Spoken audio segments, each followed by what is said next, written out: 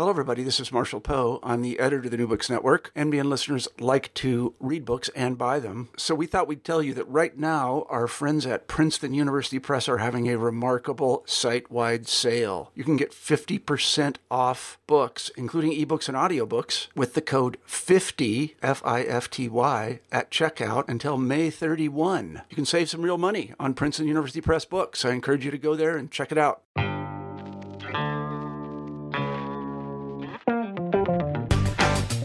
So welcome to New Books in Critical Theory. On this episode, I'm talking to Jennifer Usin from Drexel University, where she's Associate Professor of English and Philosophy. And she's written a book called The Future Life of Trauma, which is published by Fordham Press, with the subtitle of Partitions, Borders, Repetition. So welcome to the podcast. Thank you, Dave. I'm happy to be here. This is a really fascinating book, which combines some very detailed engagements with psychoanalysis, post-colonial theory, but also actually with some, practical historical events. And there's, things like kind of questions of memorialization, heritage, little bits of art history in there. It's an incredibly kind of wide-ranging text. And I guess that the kind of place to start with a text like this is, where does it fit in with the kind of academic work you've been doing? What was the sort of starting point for the book? I guess both in terms of your own intellectual developments, but also actually in some of the experiences you had in Rwanda. Yeah, sure. I think, like anything, the story of this genesis is a long one. And perhaps what might be the most interesting to touch on is not so much the process of my intellectual pursuit of it, but rather what happened in Rwanda, which was that after some years of graduate study and some years of engaging with various texts in the fields of knowledge of psychoanalysis, of philosophy, of post-colonial studies, and so forth, I was in Rwanda and had the opportunity to meet a number of survivors from the genocide. And they were very kind to invite me into their home and to share their stories with me. And it was a very, very, I still, to this day, this was many years ago now, it was about 10 years ago, perhaps. I still, to this day, don't have the right words to describe what it was like, except to say that I was very humbled on the one hand, and I felt like a profound intruder, even though they had willingly shared their stories with me. And I remember, and I speak about this, or I write about it briefly in the preface, that one of the widows, she was walking me back to where I was staying, and I had asked her why she shared her stories with me, and also why she had shared them so candidly. And she gave an answer which was very simple, and she just said that I'm not concerned with past as past, I'm concerned with past as future. And what struck me about it was not so much the articulation of these two temporalities, but rather the ways in which she was linking together past as past and then past as future. So it had to do with the way in which she was invoking metaphor as the realization of an intimate knowledge. And it changed something for me in my approach and thinking of what we call the traumatic event and of trauma and the ways in which people experience these enormous events. That's the short of the long, I would say. And so the book became an attempt to think through all of that.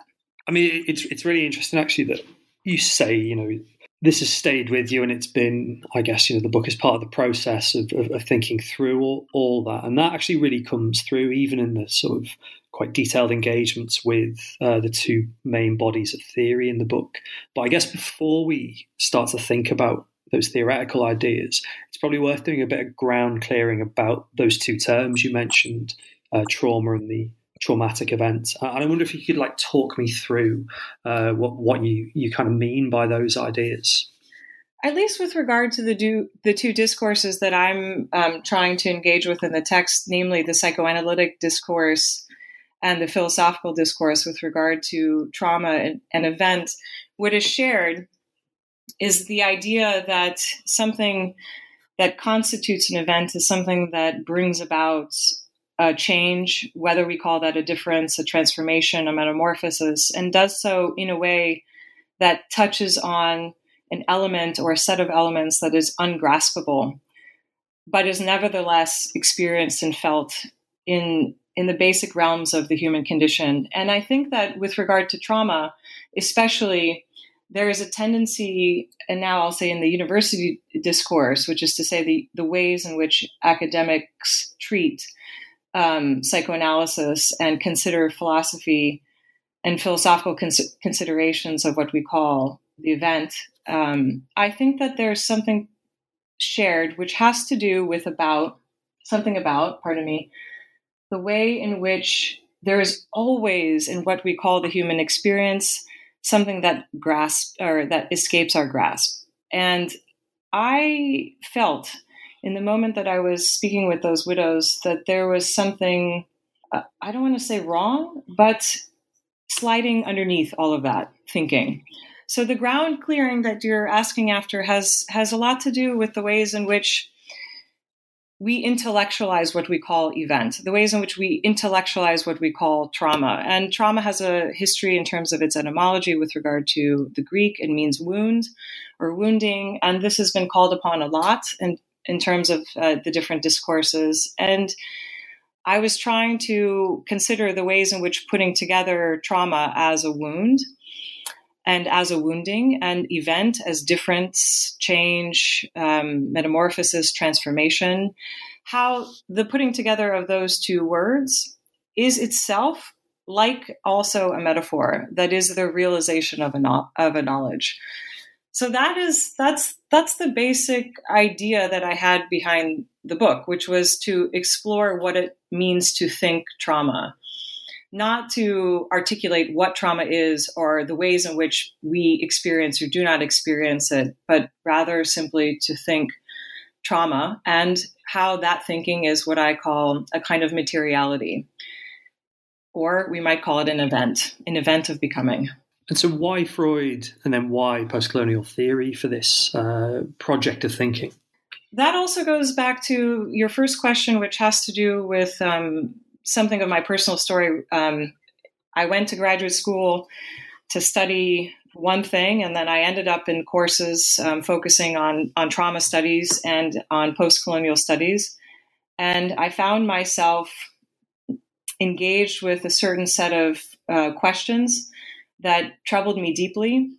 And one of them, with regard to psychoanalysis, I was deeply troubled by the ways in which the Freudian thought was being articulated in academic discourse. I thought that there was something being missed in terms of what Freud was saying with regard to trauma, because the tendency is to say that trauma is something like a transcendental structure, or another way of putting it is like a structure that is outside of us, but is nonetheless, again, as I said before, experienced and felt. And this is something that is shared in philosophy, this idea of something being at once outside and inside us.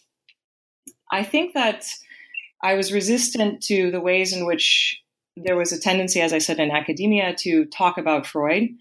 And at the same time, I was noticing that at the time in post-colonial studies, when I started my graduate work about 20 years ago now, I was noticing that there was a tendency to speak about the historiography of various events like the 1947 partition of British India, and less about what we might call the psychological dimensions, although it was starting at the time, but it was not very prevalent at the time. And so I wanted to see what would happen when these two discourses came together. It's interesting you mentioned 1947, and I'm keen actually to talk quite a bit about that, because it's one of the most sort of interesting points of the book in the third chapter. But before that, we should probably spend a little bit of time talking about Freud. And it's always, I think, a bit difficult to discuss Freud because, his work figures so, kind of generally across so many disciplines. And one thing I might pick up on that I got from the second chapter of the book returns us to your comments about thinking about, the past and living in the present, and then onto the future in Rwanda, which is this understanding of time and temporality. So, you talk about events, anticipation, moments, situations, periods in Freud. And I guess that might be, kind of an interesting bridge to thinking about the experiences and understandings of 1947. So could you say a bit about, I guess, kind of, Freud and time, which seems to be a kind of crucial part of the second chapter of the book?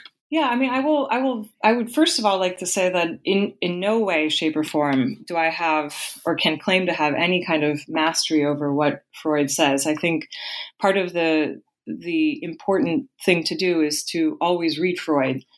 So what I will say now is something different than what is in the book, because I've changed a lot in my own thinking about these topics. Freud, with regard to temporality and trauma, this is a difficult topic in Freud, and it's the question of time in Freud's work is constantly ruminated upon but never resolved firmly. And many people have tried to resolve it once and for all. And one of the things that's quite clear, in fact, Freud is not interested in resolving time. And he's not interested necessarily in resolving the problem of trauma. But what does happen is that temporality becomes a form of spatiality for him. And this is something that is clear in his thinking of trauma. It becomes especially clear, I think, in the seminal text that many, many people call upon, myself included, Beyond the Pleasure Principle from 1920. And especially later in his work, and a lot in his Wednesday evening soirees, where he would speak to his fellow analysts, there is a thinking of time not so much as in the philosophical sense, or even in the Kantian sense, which is a form of intuition, but more along the lines, in fact, approaching something very close to Einstein. In a strange way, he kind of anticipates, I think, Einstein, which is that it has to do with a dynamic of space, a dynamic of spatiality. And this is what trauma is for him. And so we see in a certain way that what he calls the death drive, that this becomes a purely descriptive term, that it does not have the status of being like an ontological entity, or let us say something that has the status of being the absolute law for the ways in which we govern and experience our sets of experiences and process them. And time has to do with the ways in which we are constantly in a discourse talking about our experiences and talking about, without necessarily knowing it, our deeper unconscious conflicts. And that is closer to the relationship, for me at least, between what you're calling temporality and trauma, which is really much more now about, for me, a dynamic of spatiality, a dynamic of spaces. That's really, really fascinating. I'm sort of tempted to, without playing down the fact that people should obviously buy the book and read it, to ask you actually a bit more about, the kind of experience of your thought sort of changing. I mean, does Freud still figure in the work that you're doing now, or, is that kind of more spatial understanding something that you've, kind of settled with and kind of moved on from? Oh, for sure. Freud is absolutely an important, I was about to say figure. I don't mean it in terms of him being, let us say, the absolute father figure.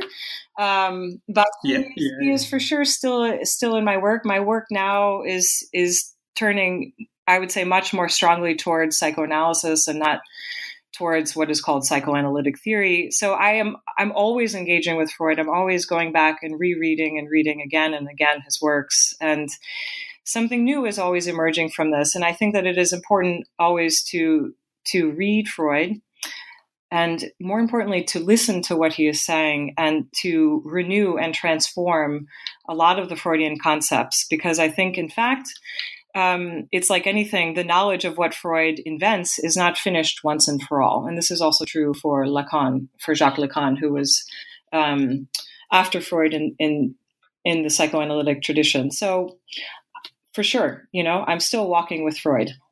That's really interesting. I mean, this is a very crude segue now, but obviously, the spatial gives us a kind of a gesture towards things like the geographic, and the really kind of big spatial and geographic questions come up in the second half of the book, which you think through post-colonial writings on the partition of India and Pakistan, and then move into Rwanda and memorialization. And I wonder if we could take them in turn. First, I guess, the influence of post-colonial thought on partition. What role did that play in your kind of work around understanding trauma before we move to think about memorialization in Rwanda?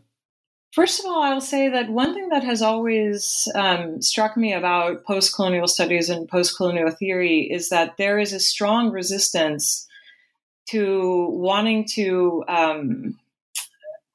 I'm a little bit, how best to phrase it. There's a strong root to the philosophical tradition and what is called post-colonial studies and post-colonial theory. And at the same time, this field of knowledge wants to make itself distinct, which is great. And it makes sense, of course, because every field of knowledge wants to identify itself as singular and particular. And so this has produced very, very rich concepts, one of which is I talk about in the third chapter, if I remember correctly. This is Homi Bhabha's concept of hybridity and mimicry, if my memory of my own book serves well. And no, that's correct. Yeah. Okay, good.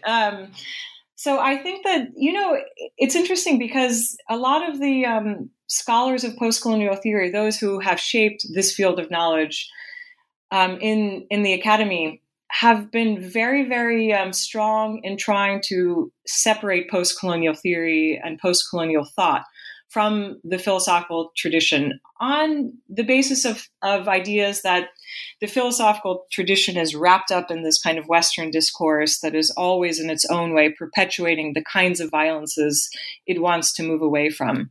So on the one hand, the book is an attempt to show that, in fact, they don't move away as much as they would like to, that these two fields, the philosophical tradition, what might be called the Western philosophical tradition, and post-colonial studies, are really, in a certain way, two faces of the same coin.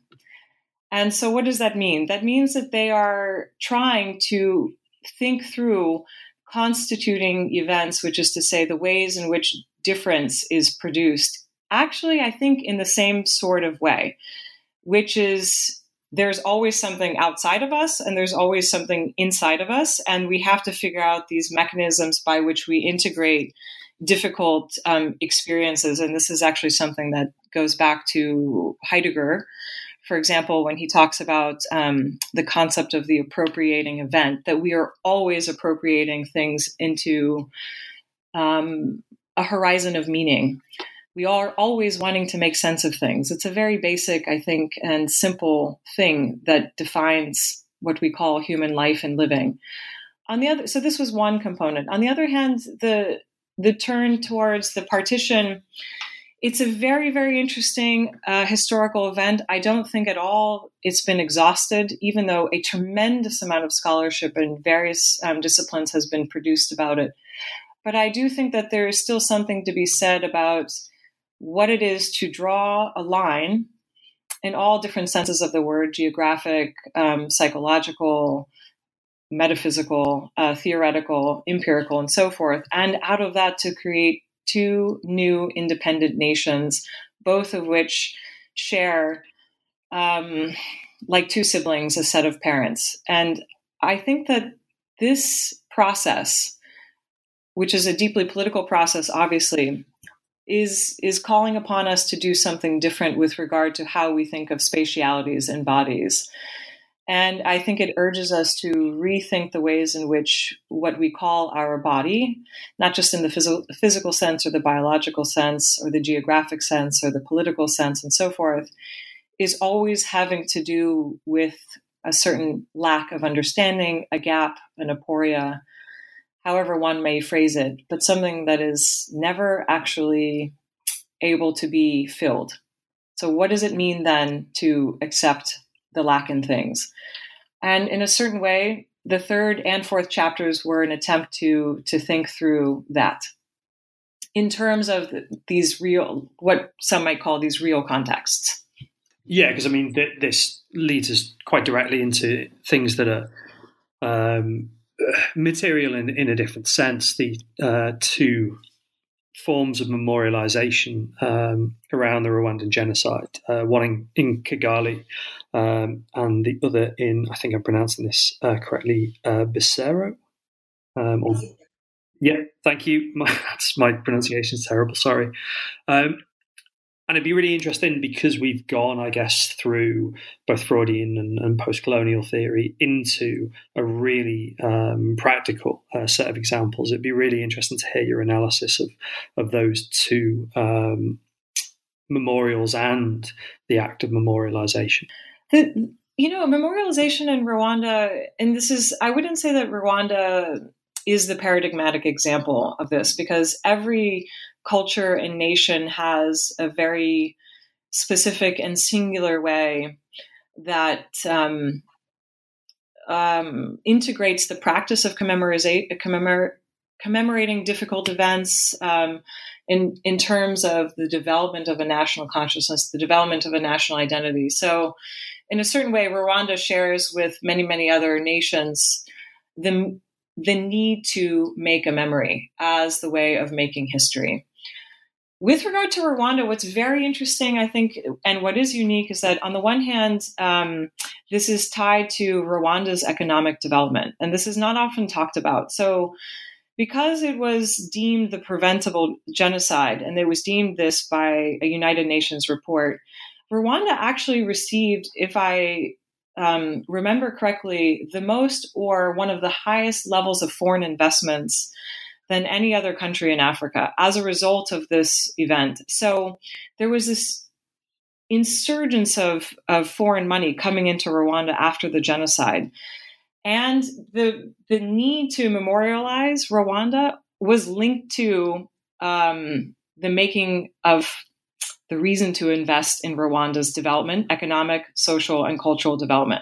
So there's a very specific plan. I don't talk about this at all, although I should have. There's a very specific economic reason for Rwanda's memorialization on the level of the national government. There's also the other elements that I do speak about, which is that the government has made an attempt to create this kind of notion of a Rwandan identity that is not marked by the divisions that gave rise to this genocide. That has produced a lot of difficult problems among Rwandans. So what do we see is that in the Kigali museum, this is kind of like the main museum. There are, if I remember correctly, 7 nationally sponsored memorializations. The Kigali Museum is more like a formal museum.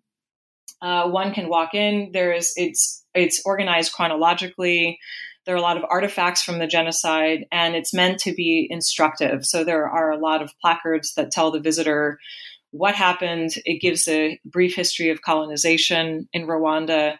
It gives a history of the outbreak of genocide, of the lack of response by the UN, and then of subsequent responses to the genocide after it finished. And then the museum also talks about the refugee crisis. So it gives this kind of trajectory of the genocide as shaping the emergence of what might be called a new Rwanda out of colonization through the event of genocide and its reinvention.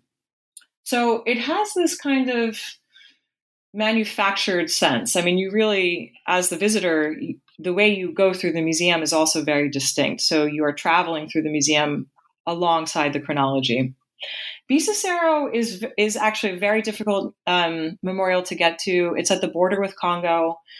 It's on top of a giant, very, very beautiful hill. Rwanda is known as the land of 1,000 hills, and it's a journey to get there. The roads are not easy. It takes a long time.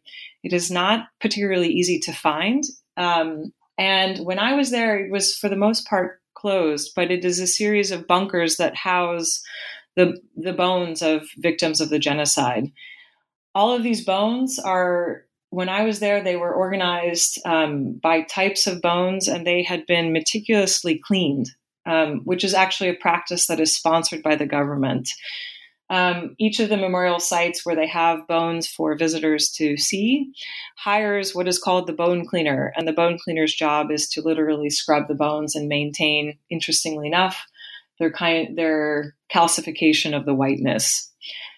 And Bisesero when I went was a series of bunkers that housed thousands upon thousands of bones. So one room was skulls, one room was filled with femurs, and so forth. And in a certain way, this memorial was not in any way, shape, or form trying to give a narrative in the literal sense, but was trying to invoke a certain experience, at least from my interpretation. I think everyone would have a different interpretation, but my interpretation, my experience of the memorial was that it was very much an encounter with what the experience of that genocide was like in that particular region, of having to flee for one's life, of not knowing what was going to happen, except that there was an imminent death and dying to confront. And so that is forced in a certain way upon the visitor just in the sheer numbers of the bones and how they're stacked haphazardly, yet strangely cleaned at the same time. And so this is also a nationally sponsored memorial. And this is also important as a contrast to the Kigali Memorial Center. But at the same time, it's not for nothing that it's exceptionally difficult for the average traveler or tourist to go see. So one really has to make an effort in a lot of different senses of the word to access that experience. I don't know if that answers your question, but perhaps it's something of an answer. It actually prompts a further question, which is kind of useful, which is you've spoken very movingly about, I guess, the kind of material reality of these two memorials, both intertwined with the building of a new state, but memorializing the conflict very, very differently. Where does psychoanalysis figure in all of this? And how do you sort of bring in that concern with Freud into understanding these two memorials and the genocide itself? I'm thinking now how to reply to this question. I cannot give a complete answer to this question. I don't think that I can even begin to skim the surface of it. But what I can say is that what psychoanalysis brings, which no other discourse brings, and by psychoanalysis, I don't mean psychoanalytic theory. I mean psychoanalysis as an intrication between what we call the clinic, practice, and theory. And this is something that is very important in Freud, which is that it's always, psychoanalysis is itself a spatiality of these three things moving together at the same time, and always changing the ways in which these three things are developing and formulating themselves. So what does psychoanalysis bring to this question of memorialization? And I would add to that, to the question of the ways in which we incorporate events that deeply and profoundly change us, deeply and profoundly shatter everything that we knew to be our senses of ourselves, our identities, what we call our worlds, our realities, and impart a lifetime, for many, a lifetime of suffering. I used to think that a lot of psychoanalytic theory and the ways in which university discourse was talking about trauma was we have to work through trauma, we overcome it. I think this is something common. People find this in conversations focusing on psychology as well. I don't share this thought anymore.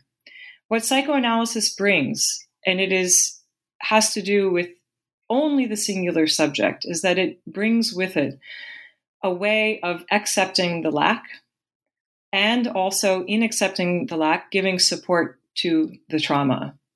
And I don't share anymore the aim of working through trauma. I think practices of memorialization are ways of supporting the trauma. So I'm no longer of the knowledge that psychoanalytic theory gives us a way of mourning trauma, but rather, or remaining melancholic to a trauma, but rather how the body supports trauma, which has to do with the presence of what we might call the absence, which is something singular to each subject. There's no generalized term for what we call the absence. It's just something that each subject, in his or her own way, whether as an individual or a group, formulates.